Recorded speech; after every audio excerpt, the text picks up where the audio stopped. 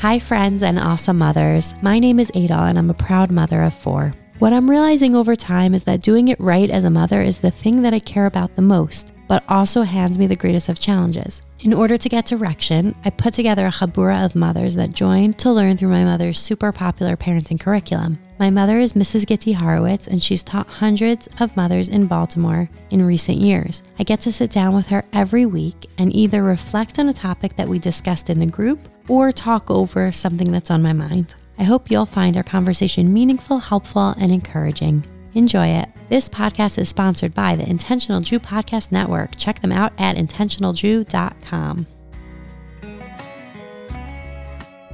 I thought that maybe we could stretch the school topic for one more week. You know, the last 2 weeks we were talking about what role does a school play in my child's education, and then in the last week we were talking about, you know, different what we should look into in choosing a school. So I guess before we move into the next part, do you have anything else that you've thought of over time that you think would also be helpful to someone choosing a school? So a few things that we didn't discuss, that we didn't really talk about. I don't remember that we talked about them. Are the curricula. You want to know that what they're teaching in the school is aligned with what you want taught and how you want it taught. And in terms of hashkafa, in terms of, how much they cover through, I'm talking now through 8th grade through high school. It's not, I don't think that the preschool it's so terribly important what they cover till they're, in 3rd or 4th or 5th grade. Honestly, what you want then is more skills. You want to make sure that the teachers that are teaching are going to imbue them with a love of learning. But the curricula, as you want to look at the 8th graders, who's coming out of this school?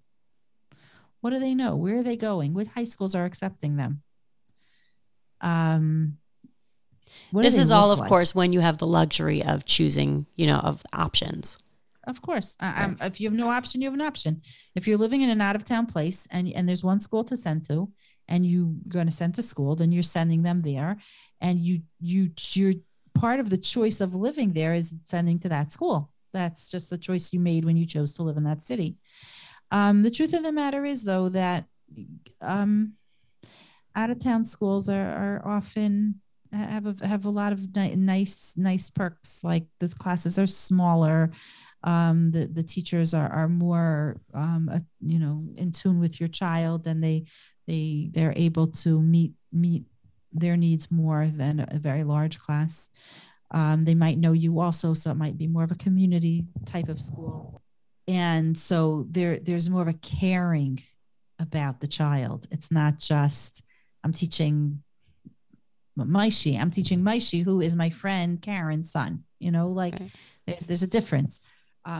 Michael Steele once came to Beis Yaakov. Michael Steele was the one of the heads of the Republican committee, or maybe he might have even been I'm not sure now, maybe the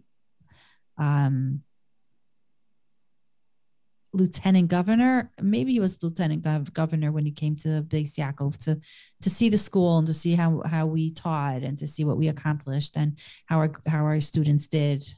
And I put together a whole file on what we, our curriculum and how the girls did in terms of standardized scores and et cetera, and like a few paragraphs of what Beis Yaakov is and who it caters to.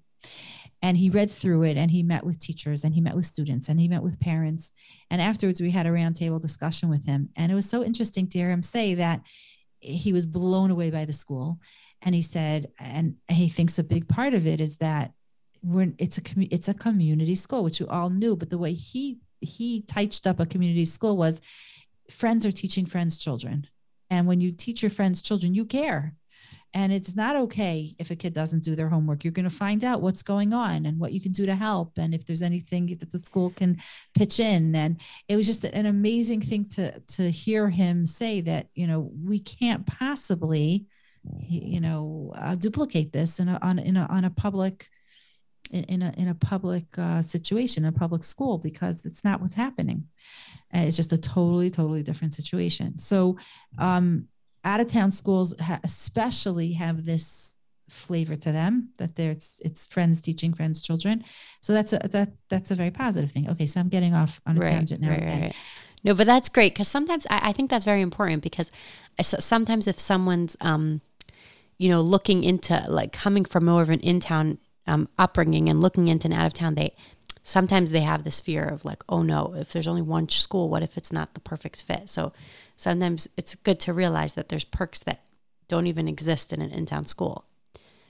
In an out-of-town school, there's a breath that's allowed because it's necessary. You have to have a breath of acceptance, and because you're not going to have all of one kind. Right. So, and there's exposure to all different kinds, and that's not a bad. And it's thing. part of a full picture of a life that you choose, that has a lot of upside. Absolutely. So I think if you do have choice, getting back to what we were saying, if you do have choice and there are 4 or 5 or 6 or 10 schools that you could send to, go look at how the kids play at recess. Go look at the graduating class. What do they look like? Where are they going? What are they doing? Right. How do they treat each other? That's a very, very important. You want to see what the school produces. Interesting. Okay. So curricula and what the school produces. Okay. And you want to make sure they align with your hashkafos, because you don't want to be teaching the kid one thing when the school is preaching and teaching something very different. It's so very confusing for a child. Can I push that one more step? I have a hard time with that. I'm not sure exactly. Maybe I need an example to know why that could be such a, like, in what situation could that be a problem? If the school is telling the child they have to do something in order that something is halachic, and that's not how your family functions. That's not your rabban. The rav that you follow doesn't say that that's a halacha. It can become very confusing for a child.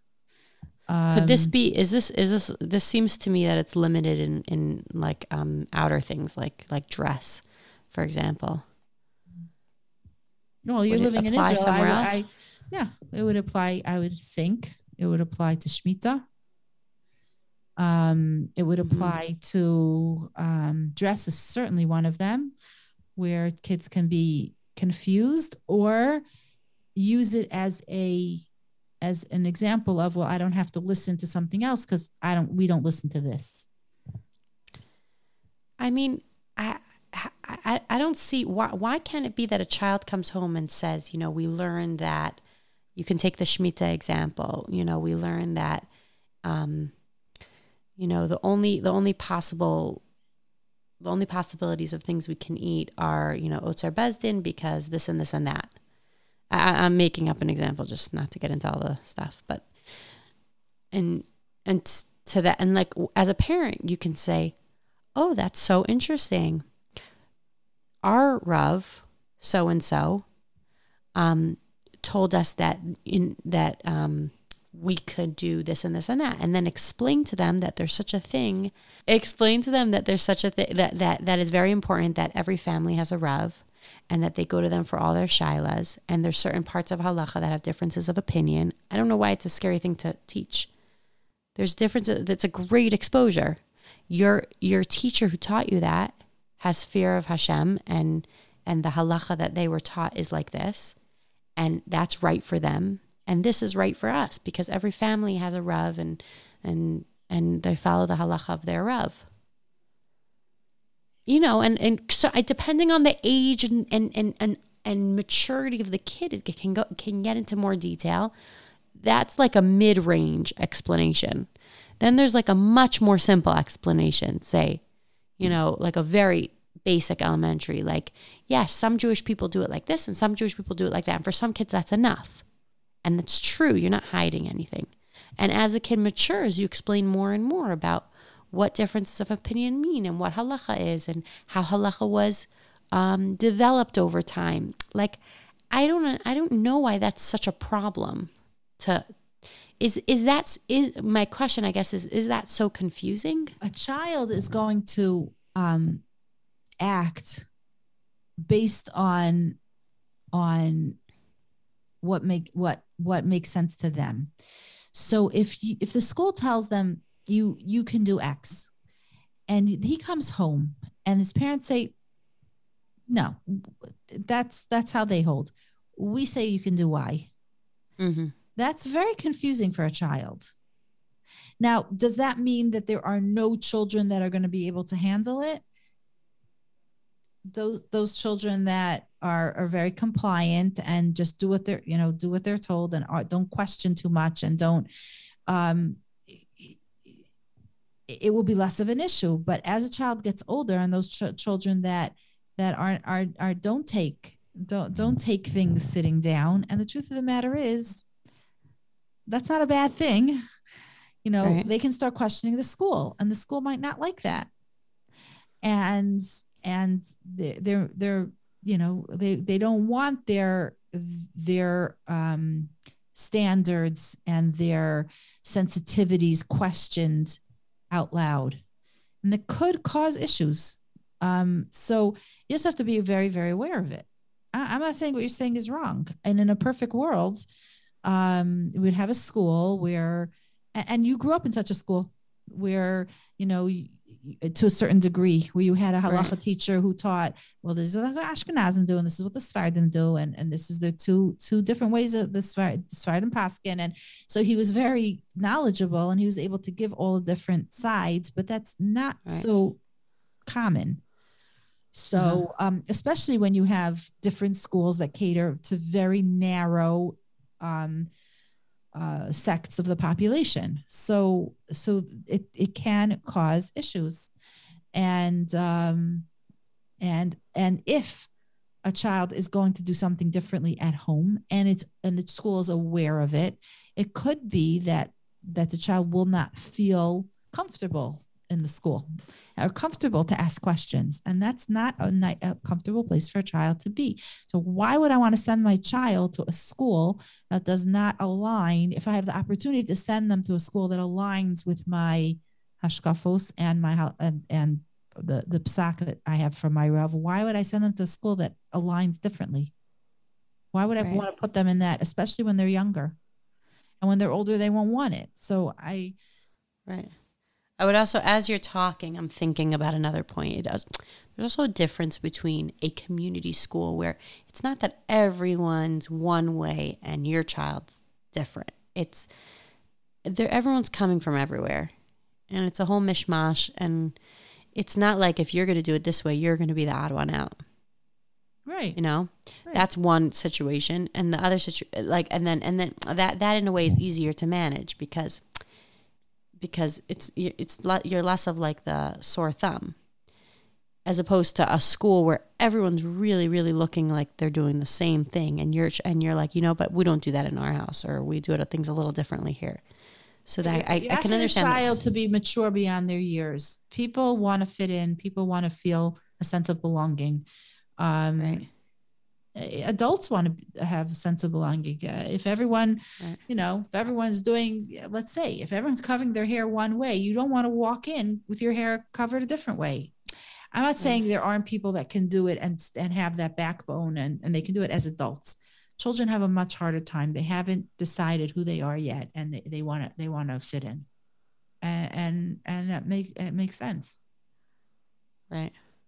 Helps them develop into who they are. Right. There's also that's why it's so important. Just like that's why it's so important to choose a school that you are happy with what the product looks like.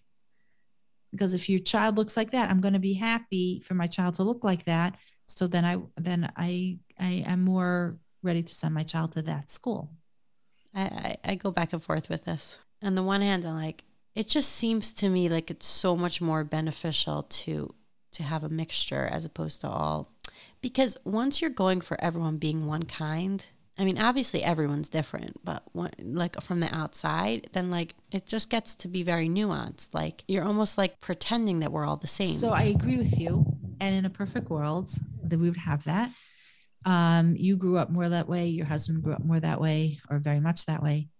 So you have, like you said before, you can't. I think it's dangerous, or it's too much. It's very challenging to send a child to school where everyone is doing something. They're all penguins, black and white, and she walks in with a red dress. Why do that to a child? Right. So you want to try to find a school. You particularly would prefer to try to find a school that is, a rainbow, or just like little agenda, like, or the emphasis is not placed on like agenda things, like more just genuine education, but not agenda either way. Just like our school told us when we were applying, they said we don't like take a major stand on like things like Zionist related stuff. They're like, there's a lot of kids who come from families that like they want to say Hallel on Yom Ha'atzmaut, so they all go downstairs together and they say Hallel together, and these kids don't, so they stay here. It's like they give like everyone an opportunity to do what they do, and you're comfortable they don't, like, with that, and they don't really like take any stand on it. You do this is like to me that's like ideal, because it's like the school respects the family and they respect the differences and they're not threatened by it. So you found a school that is catering to your sensitivities, because your sensitivity is not to be so sensitive or to be sensitive to everyone else. So that's something that you like, and that's something that you can relate to. Right. And that's great. Okay. That's great that you found that. And especially in Eretz Yisrael, where things are often extremely, extremely narrow. Right. It's pretty rare, I would say. I don't have much experience, but Anyway, okay. So what I was thinking of is someone brought this up to me recently. So I was thinking to talk about it, and it's a little bit related to school. So it's perfect next topic. Is there a time that, school's not working out, it's not going smoothly for the child's not happy? Is it proper to pull out? Just pull out. This is not my child's not happy. And my child needs to be happy when they go to school. Okay. So you could stop right there. That terminology I don't even think it's what you mean. My child's not happy. And I'll quote from Rabbi Twersky, Zecher Tzadik Levracha. He says in his parenting book that parents nowadays want their children to be happy. They want their children to be happy. He says, I don't understand what they're saying. Give them a nickel bag of cocaine and they'll be very happy. So I'm quoting him. I did not say that, although I have quoted him many, many times. I don't think that's what we want our children to be. That's not our goal. I just want my child to be happy. I always tell parents, if I had a nickel, forget a nickel bag of cocaine, if I had $1, okay, for every time a parent said to me, I just want my kids to be happy, I wouldn't have to work. I would be independently wealthy. Parents say that all the time. Someone else said, and I can't remember who said it, but I can't remember. I wish I could, so I could give them the credit. But someone said that there's a story about a father and son during the Second World War, and the father had the opportunity to send the child on the Kindertransport, and he knew he would never see his child again. So on the platform of the train platform, he put his child on the train, and he was waving goodbye and saying goodbye and running after the train, screaming to his child in Yiddish, which I will not say because I don't speak Yiddish, but in Yiddish he was screaming after his child, be a good Jew, be a good Jew. Here he knew he was never going to see his child again. He didn't say be happy, be happy. That would not have even entered his consciousness. Jews didn't act like that. That's not what we want. That's not what we wanted from our children. We want our children to be a good person, to do good, to be good, to accomplish good. It's not about happy. Mamela, as they say, if a person does good, they're happy. What makes us happy? What makes us really happy? When we give something, we do for someone, when we give to someone, when we help someone, that's what gives us a real feeling of happiness, of satisfaction. So we have to first define our terms. We want our children to be happy in school, give them recess all day. Is that why you're sending them to school? They will be happy. They will be. There's no question they'll be happy in the how we define, happy today. I don't think we mean happy. I think we mean that we want our children to feel good about themselves, that they're successful, that they're well liked, that they're appreciated for who they are, and that they have what to contribute to society. That their offerings are accepted and appreciated. Right. It's much more complicated than I want my child to be happy. So there's what you just asked is a huge question. At what point do we pull our kid out of a school? Right. I'll tell you the specific example, but this can come out in so many variations and so many, there's so many instances where a kid, or like you said it more accurately, like a child's not feeling successful, liked, productive in a school. But this particular example is, let's say, a child who is struggling socially. And the reason they're struggling socially in this case is language, but for whatever reason they're struggling socially, and it's not bringing out the best of them, and they're just they're experiencing it's not doing well for the child because they're not building up confidence. Everything's causing more and more problems, and this person was advised by someone who they really respect. Your child doesn't belong in school if it's so challenging. Take them out. Take them out because how could you put your child in a place that's so challenging? And I had mixed feelings about that because I thought, it's true that it's hard, but is the question pulling out? Her in her situation, it would be, the child would have to stay home and have private teachers, more like a homeschooling style, even temporarily for a year or two, but until they can catch up to the proper level. But I was wondering, even if that was an option, which it's not really an option, practically speaking, but even if that was an option, is that an answer when it's not going well? Pull out? Doesn't that give up? On the one hand, it's, it sympathizes with, it validates and sympathizes with the child. This is too hard for you. Let's make it easier. On the other hand, it's, let's just start learning about real life, is that things are not going to always be so easy, and how can I support you along the way? So I think that this was a specific situation, but maybe, but it seems to me like this would come out in all different kinds of scenarios where, there's something about the child that's not fitting with, it could be with a teacher, specific. You probably have this a lot in school, like a teacher-student clash. So some parents would be like, my kid can't be in her class because, she looks at her funny or whatever. That's like a silly example, but for whatever reason, there's a clash. Absolutely. So it could be with a specific teacher or a specific class, with friends, social. At what point, on the one hand, you want to help them with a challenge. On the other hand, you want to also set them up for success. And maybe a situation is damaging and not an opportunity to be successful. So going between those two sides. And honestly, if we want to finish this conversation in 2 sentences, I think you just hit the nail on the head. And that is, it has to be assessed whether or not it is damaging to the child. Because even though, children can learn resilience, and children can learn, feel very good about overcoming difficulties, and that is what builds resilience. And they can learn to that not everything is going to be the way they want it, when they want it that way.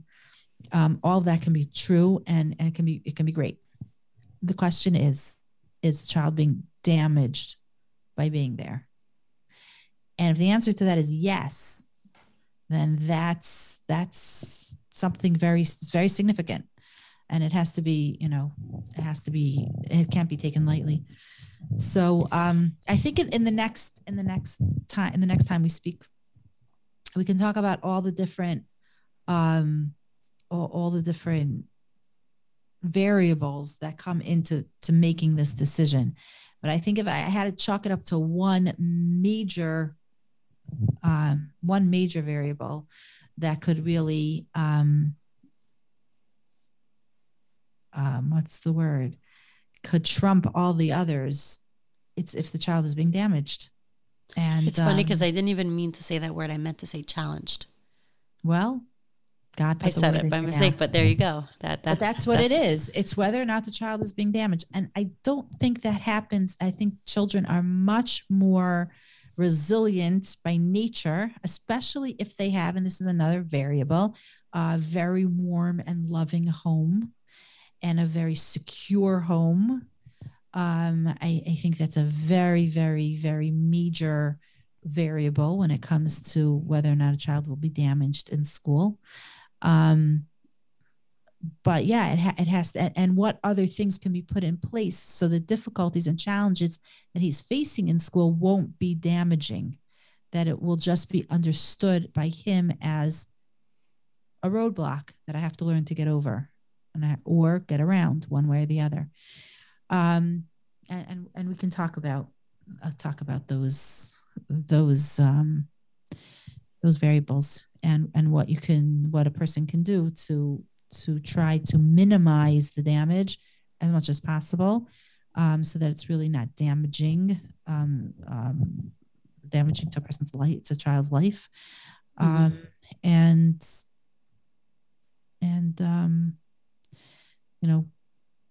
put them in a help the situation so that they can learn how to navigate it properly without damaging them to a point of no return, God forbid, which is pretty, I think pretty rare.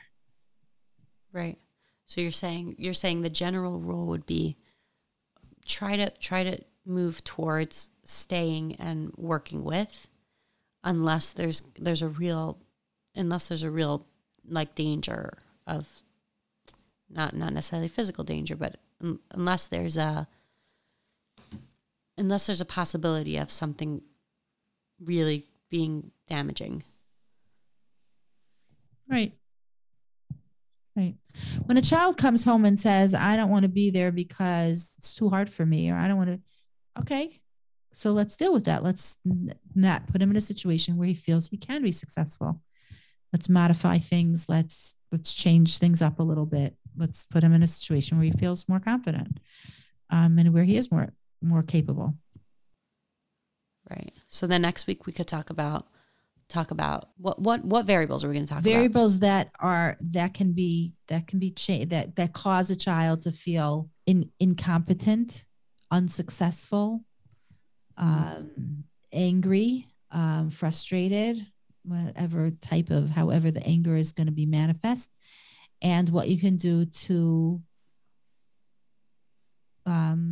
support them and help them feel confident, and help them to be more successful, and help to decrease the anger. And I'll give you some examples of kids that were taken out of certain schools and put into other schools where the kids needed special ed and they weren't getting it in the school that they were in, and they were moved to a school that was a special ed school, and the child completely did a 180. It happens. It happens. Okay, great. So let's do that. So we'll talk about that next week. Okay.